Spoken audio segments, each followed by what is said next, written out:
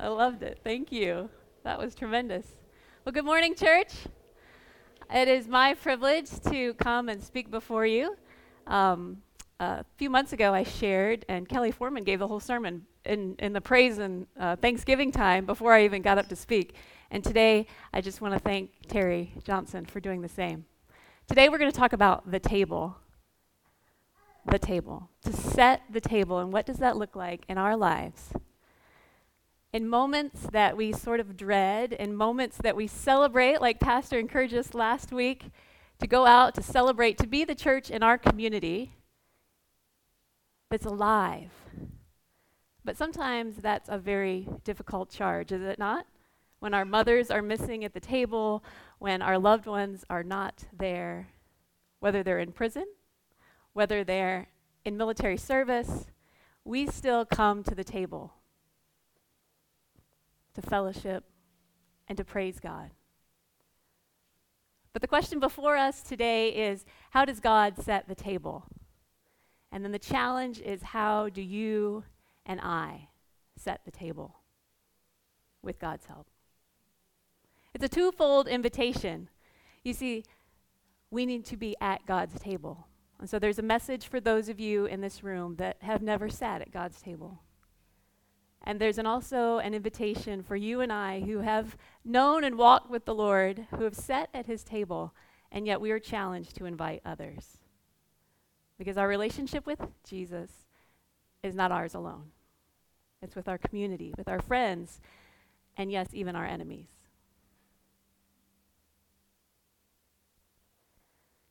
A favorite family story of ours, my grandfather would tell it until he passed at 103 years old, was when his little girl, probably age 4 or 5, during World War II, was at the table. You can picture this, can't you? And a very distinguished visitor came and was dining with them. In the midst of the war, everything was rationed. I won't ask for a show of hands who remembers the rationing of World War II. But as I remember the story being told, sugar, butter, gasoline, pantyhose, thank you the Lord, everything was rationed, right? That's my understanding.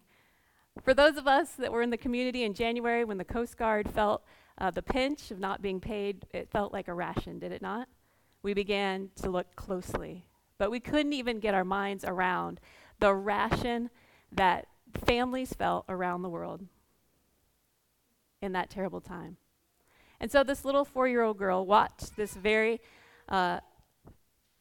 presumably important person to her parents sit at the table, and he took the butter dish off the table, and he opened it, and he took probably what was a month's worth or more of butter and just helped himself to a nice big piece.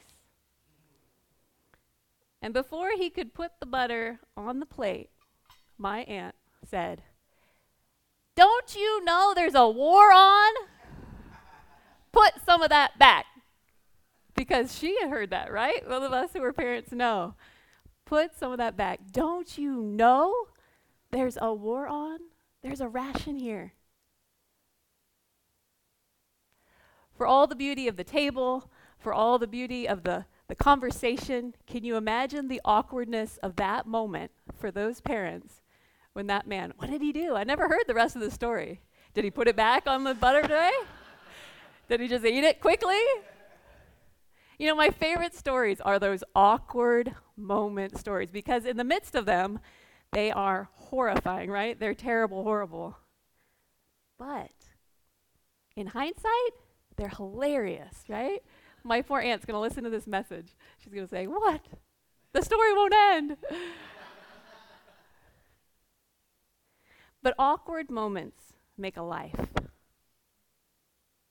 And there was no one who was a better storyteller and who had more awkward moments, I believe, than Jesus Christ. He was there in the beginning when Adam and Eve had a very awkward table moment. They shared the apple. And he will be there in Revelation, at the very end of the book, at the very end of our story, at the supper of the Lamb, when the bride of Christ, his beloved church, will eat at the feast of eternity. And Jesus, whose first miracle was what? At a feast, at a dinner. It wasn't held in his honor, but there was a very, awkward moment where they'd run out of beverages. So his mother says, "Can you fix the awkward moment?" And so many times through our scriptures, we are taught about how to live our lives for Jesus in the awkward moments. We are given such a gift that Jesus was God in the flesh because he ate and he drank. He was hungry. He was thirsty just like you and I are. He needed sleep. He was God with us. So he understands our humanity. He understands the awkwardness. But more often than not, more often than we would probably like to allow, he will show up if we would let him. And only God can make the awkward moment beautiful. That he can redeem the terrible, horrible experiences of our lives. That he would show up with a happy birthday song. That he would show up in our tears and our sorrow. It's the character of God to make us welcome at a table. So today's scripture is from Luke, the 14th chapter. Jesus was at a Pharisee's house. Now, you thought my aunt had a distinguished visitor at her house. A Pharisee would have been a very distinguished guest. One Sabbath, when Jesus went to eat in the house of a prominent Pharisee, he was being carefully watched. Now, that's just a setup for an awkward moment, is it not? Have you ever been to someone's house and you felt like you were being carefully watched? Stephen, I guess, is the only one. All right. Well, let's just make this point. So right now, a lot of us are planning feasts, are we not? Thanksgiving is coming. Hopefully you're planning your guest list. And this church, of all churches I've ever been a part of, is all about the feast. Did you hear the announcements? We got a feast on Friday. We got a feast we're planning next Wednesday. We probably have feasts on Thursday. And come on Saturday, we need you to cook for the next feast. And then between then and now, we'll have feast this afternoon and the feast next Sunday. Anybody feeling hungry?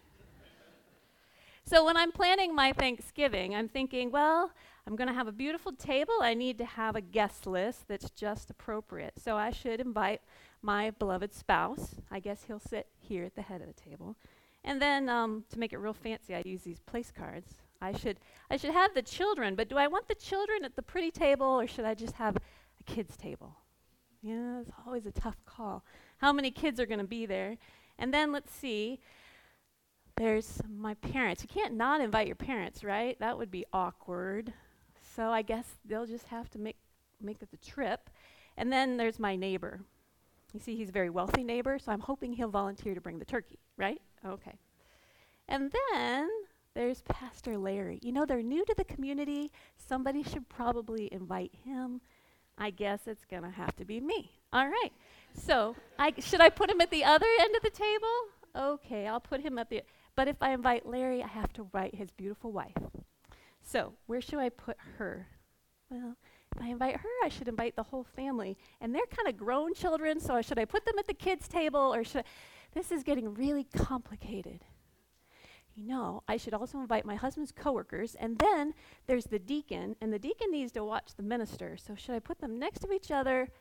No, I'll put the deacon next to the pastor's wife because the pastor's wife controls the deacon and the deacon controls the minister. This is going to work out just beautifully. Do we complicate our lives, right? When we start categorizing people by their status, by their importance, by who's best. I mean, I'll kid you not, I really am planning Thanksgiving while I prepare the study, and I'm so convicted. I mean, to the core, convicted about who I was inviting for a feast to honor God, and yet Jesus was making a way for me to understand. Luke chapter 14. Let's start at verse 12. Jesus said to his host, you mind, he didn't just talk to the person next to him. He says to the host, when you give a luncheon or dinner, do not invite your friends, your brothers or relatives, or your rich neighbors. If you do, they may invite you back, and so you will be repaid. But when you give a banquet, invite the poor, the crippled, the lame, the blind, and you will be blessed. Although they cannot repay you, you will be repaid at the resurrection of the righteous.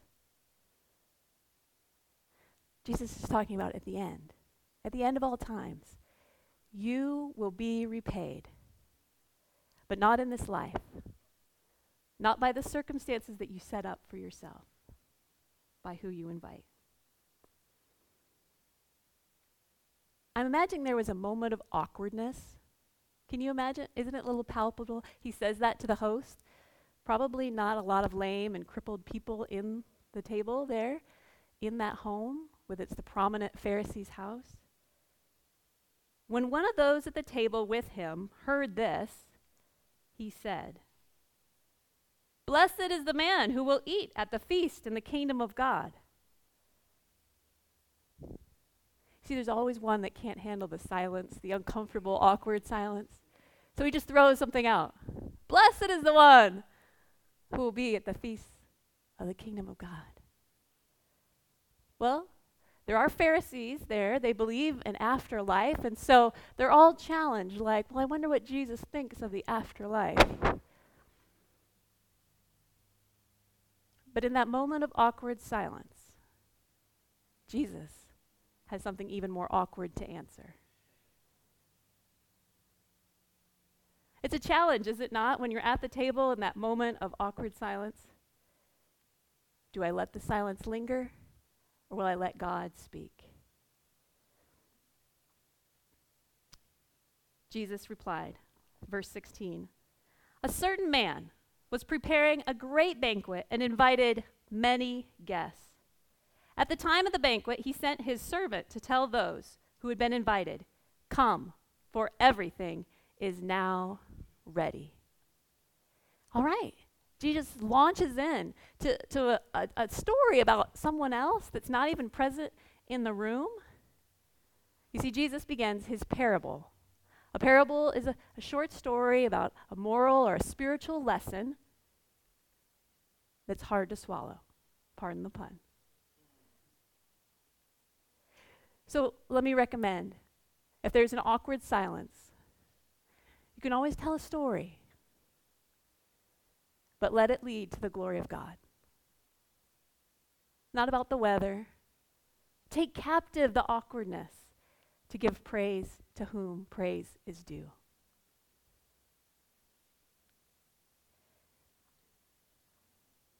But those who were ready, he says in verse 16, they all alike began to make excuses. The first one said, "I have just bought a field and I must go and see it. Please excuse me." Another one said, "I have just bought 5 yoke of oxen and I'm on my way to try them out. Please excuse me." And still another said, "I just got married, so I can't come." The servant came back and reported this to his master. Then the owner of the house became angry and ordered his servant, "Go out quickly into the streets and alleys of the town and bring in the poor and the crippled, the blind and the lame." "Sir," the servant said, "what you ordered has been done, but there is still room." Then the master told his servant, "Go out to the roads and country lanes and make them come in, so that my house will be full. I tell you, not one of those men who were invited will get a taste of my banquet." Can you imagine the awkwardness at that table? Can you imagine this? Perhaps we've heard this before, perhaps you haven't, but the Pharisees had never heard this. You see, for them, the blind and the crippled and the lame had done something and did not have God's favor. Why would I bring that person into my life?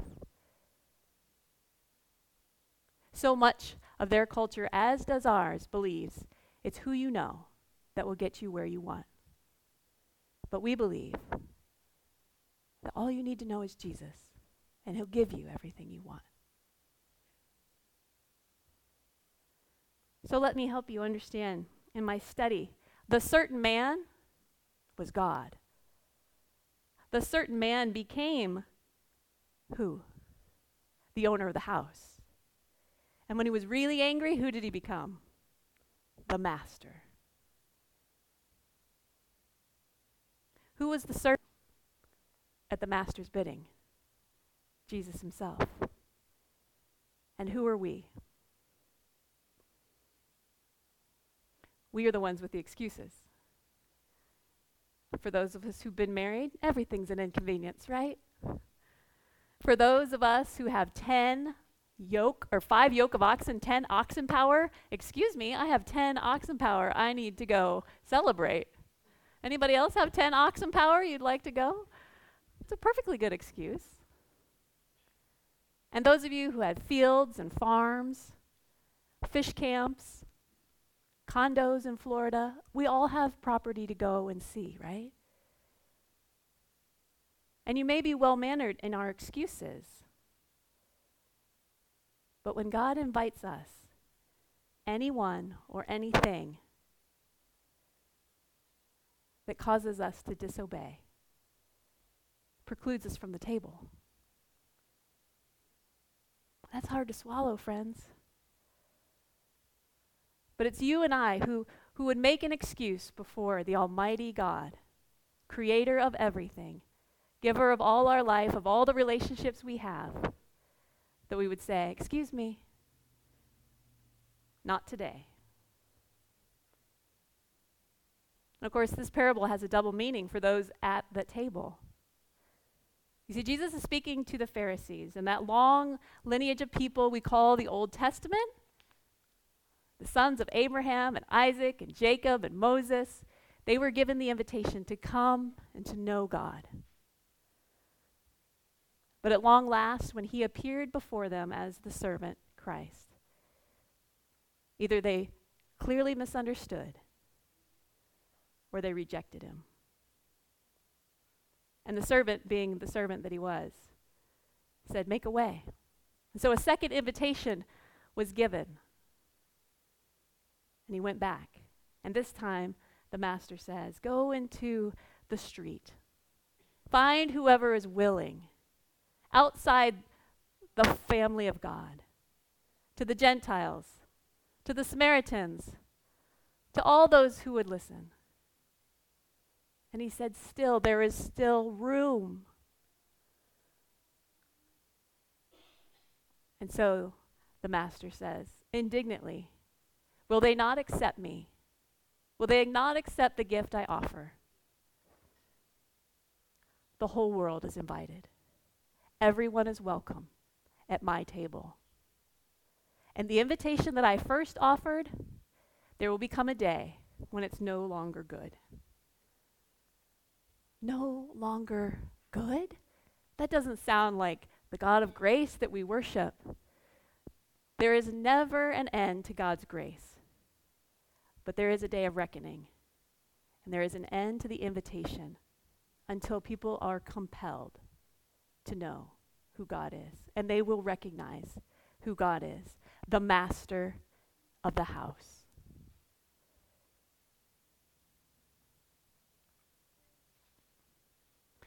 Don't you know there's a war on? You see, we will be invited to many dinners. And the challenge for you and I is to know which invitation to accept. There's a war on for our time. How many of you have families and try to have one meal together at the table?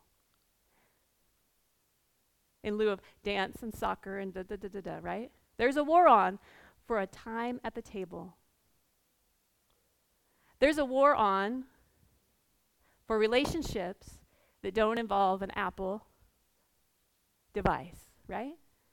Right? To turn off the Apple TV that I have no relationship with, or my Apple phone, or my Apple Watch, right? There's a war on for your earnings, for your gifts that you can offer God, for the way that you can share with your neighbors, as Pastor encouraged us to do. To have a party, we have to ration how we play. And we all enjoy our oxen. I mean, I'm right there with you. But my oxen will only take me so far. And God's inviting me to keep my oxen in check so that I don't miss his invitation. And now once we've accepted Christ, who, let me remind you, took bread at the table, broke it, gave it to his disciples and said, "Take and eat. This is my body and my blood." That's awkward. For a group of kosher people, it's awkward to say, "Take my body and my blood and do this in remembrance of me every time you eat and drink," that we can be together at the table. There are only two sacraments as Protestants that we celebrate. That's baptism and the table, Holy Communion. Do this in remembrance of me. And every time, morning, noon, and night, that you sat at the table, do we do this in remembrance of Christ? Do we drop our heads to pray? Do we even silently sit as a reflection of what the table has meant in our lives? And do we extend that to our neighbors? Do we extend that to our children? Do we remember the gift? Our challenge by Luke, and I love that it's Luke who issues this challenge, because you see, he was a Greek. He was a Gentile. He was outside of this religion that was very closed in, that only the children of God would experience God's love. Not the lame, not the weak, not the crippled, not those who had sinned. But as Luke looks on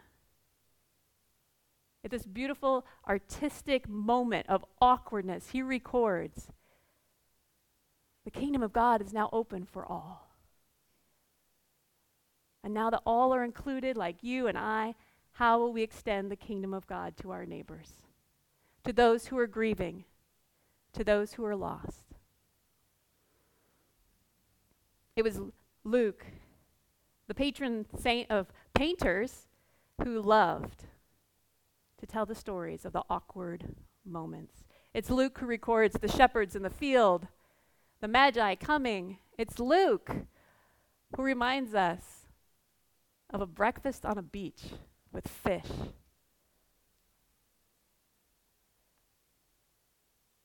There's another person in our Bible, King David, who said thousands of years before Luke, "Thou prepares a table before me in the presence of my enemies," because he knew there was a war on. So friends, if you don't recognize that there's a battle in your marriage, or a battle with your children, or a battle with your neighbor, there's a war on. Maybe it would help if you said it out loud. There's a war on. Say it with me. There's a war on for your soul and for the soul of this community. But he would set a table before us in the presence of our enemies, that we would remember his grace poured out.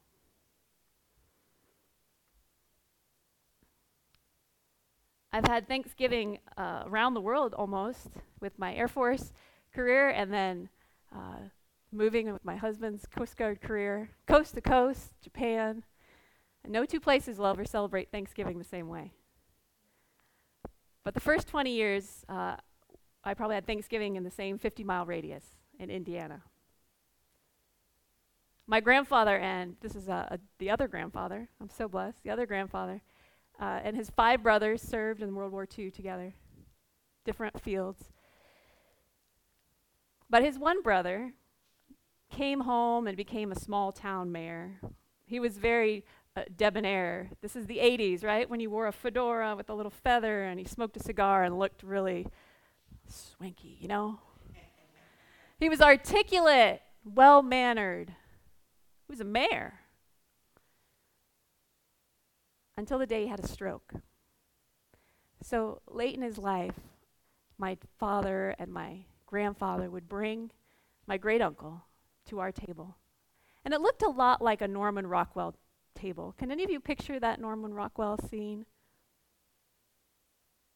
The photo that, or the picture that Rockwell painted was, what was it called? Freedom from Want, the Four Freedoms. And Rockwell wanted to paint life as it should have been during the war, World War II. And so the patriarch puts the turkey on the table, and it's a very white table. It's a masterful painting, I guess, because it's white on white. But as he puts the turkey on the table, everyone's looking expectantly. I mean, Rockwell didn't know how the war was going to end. He said it's the only time the cook cooked the turkey, he painted it, and then they ate it. You know, after all, there was a war on, so you eat the model. But what else is on that table is celery. And I don't know about you, but I'm not asking anybody to bring celery for Thanksgiving. But there was a war on. But the look of the patriarch to provide and the look of the anticipation on the faces is what captured America that year. And Europe and the rest of the world, as famine ravished the world, they were bitter about that picture. But it might have been Rockwell's most famous because it struck the heart of so many. So picture me at about 6 years of age at this table. You know where this is going, don't you? I'm at this table, and my great uncle comes in. He can barely walk. He can barely communicate. They have to carry him in to sit him at the table. His food has to be cut for him. It's a small family, just my parents and I, my brother, my grandparents, who are devout Christians, and this great uncle. And as if in response to this beautiful meal, he can only say 2 words. Now, I need to tell you, as an aside, that there were no swear words ever spoken in my home growing up, especially the Lord's name in vain. Stephen, especially not the Lord's name in vain with an explicative at the end, an exclamation mark. Okay, thank you. So this great uncle could say 2 words loudly, over and over and over again. The Lord's name in vain with an explicative. Now our faces were as red as could be, and it was awkward. But do you know, it was as if he was complimenting the chef because he couldn't use any other words. Do you know that he was praising the beautiful family that he saw because he didn't have any other words? Do you know that we could have said, oh, gone? No, he was welcome at the table. Why? Because we knew the love of God. Who will you invite to your table that would do the thing that you would most not like to have happen? To create the most awkward situation in front of your children that you can imagine. Would you welcome them at your table like Christ welcomes you and I? Would you set the table with a nameplate for them? Would you leave an empty spot in the hopes that they'll come?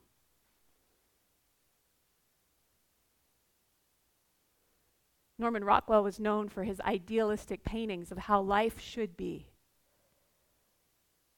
When you set the table, have an ideal of how God would want your family to be, your neighborhood, with an ideal of how your enemies would want to be treated if they didn't know only 2 words. I asked for the doxology because some of us struggle with words, and Larry and I don't. It's already after 12. We don't struggle with words. But the doxology was asked for this reason. If you don't know what to say the doxology. Be silent. Give praise to God. The doxology means a word of praise. Praise God, from whom all blessings flow. Praise God, all creatures here below. Praise God, the heavenly host. Praise Father. Praise the Son and the Holy Ghost. Because don't you know there's a war on? Set the table. Let us pray. Almighty God, we love you. For those in this room who have not responded to your invitation, Lord, do not let us sin in disobedience, in delaying our obedience to you.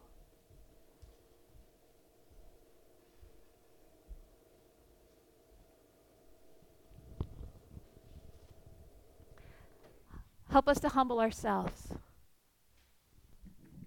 to accept the invitation, to make right with you the awkward moments of our lives, that you were there and that you would rescue us from our sin.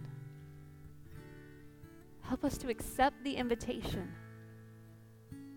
to lay down our priorities that are not of you. Forgive us of idolatry of family or fields or oxen. Help us. Forgive us, we pray, to join you at the table as quickly as we can get there. And Father, for those of us who have long lingered at your table, we give you great praise. And we thank you that we can invite our loved ones in. Challenge us today to invite those who we never would have thought to have asked. The last person that you would have at our table in front of our children. Would we so love them as you so loved us? You ask us to do this in remembrance of you. We pray that we would honor you in that.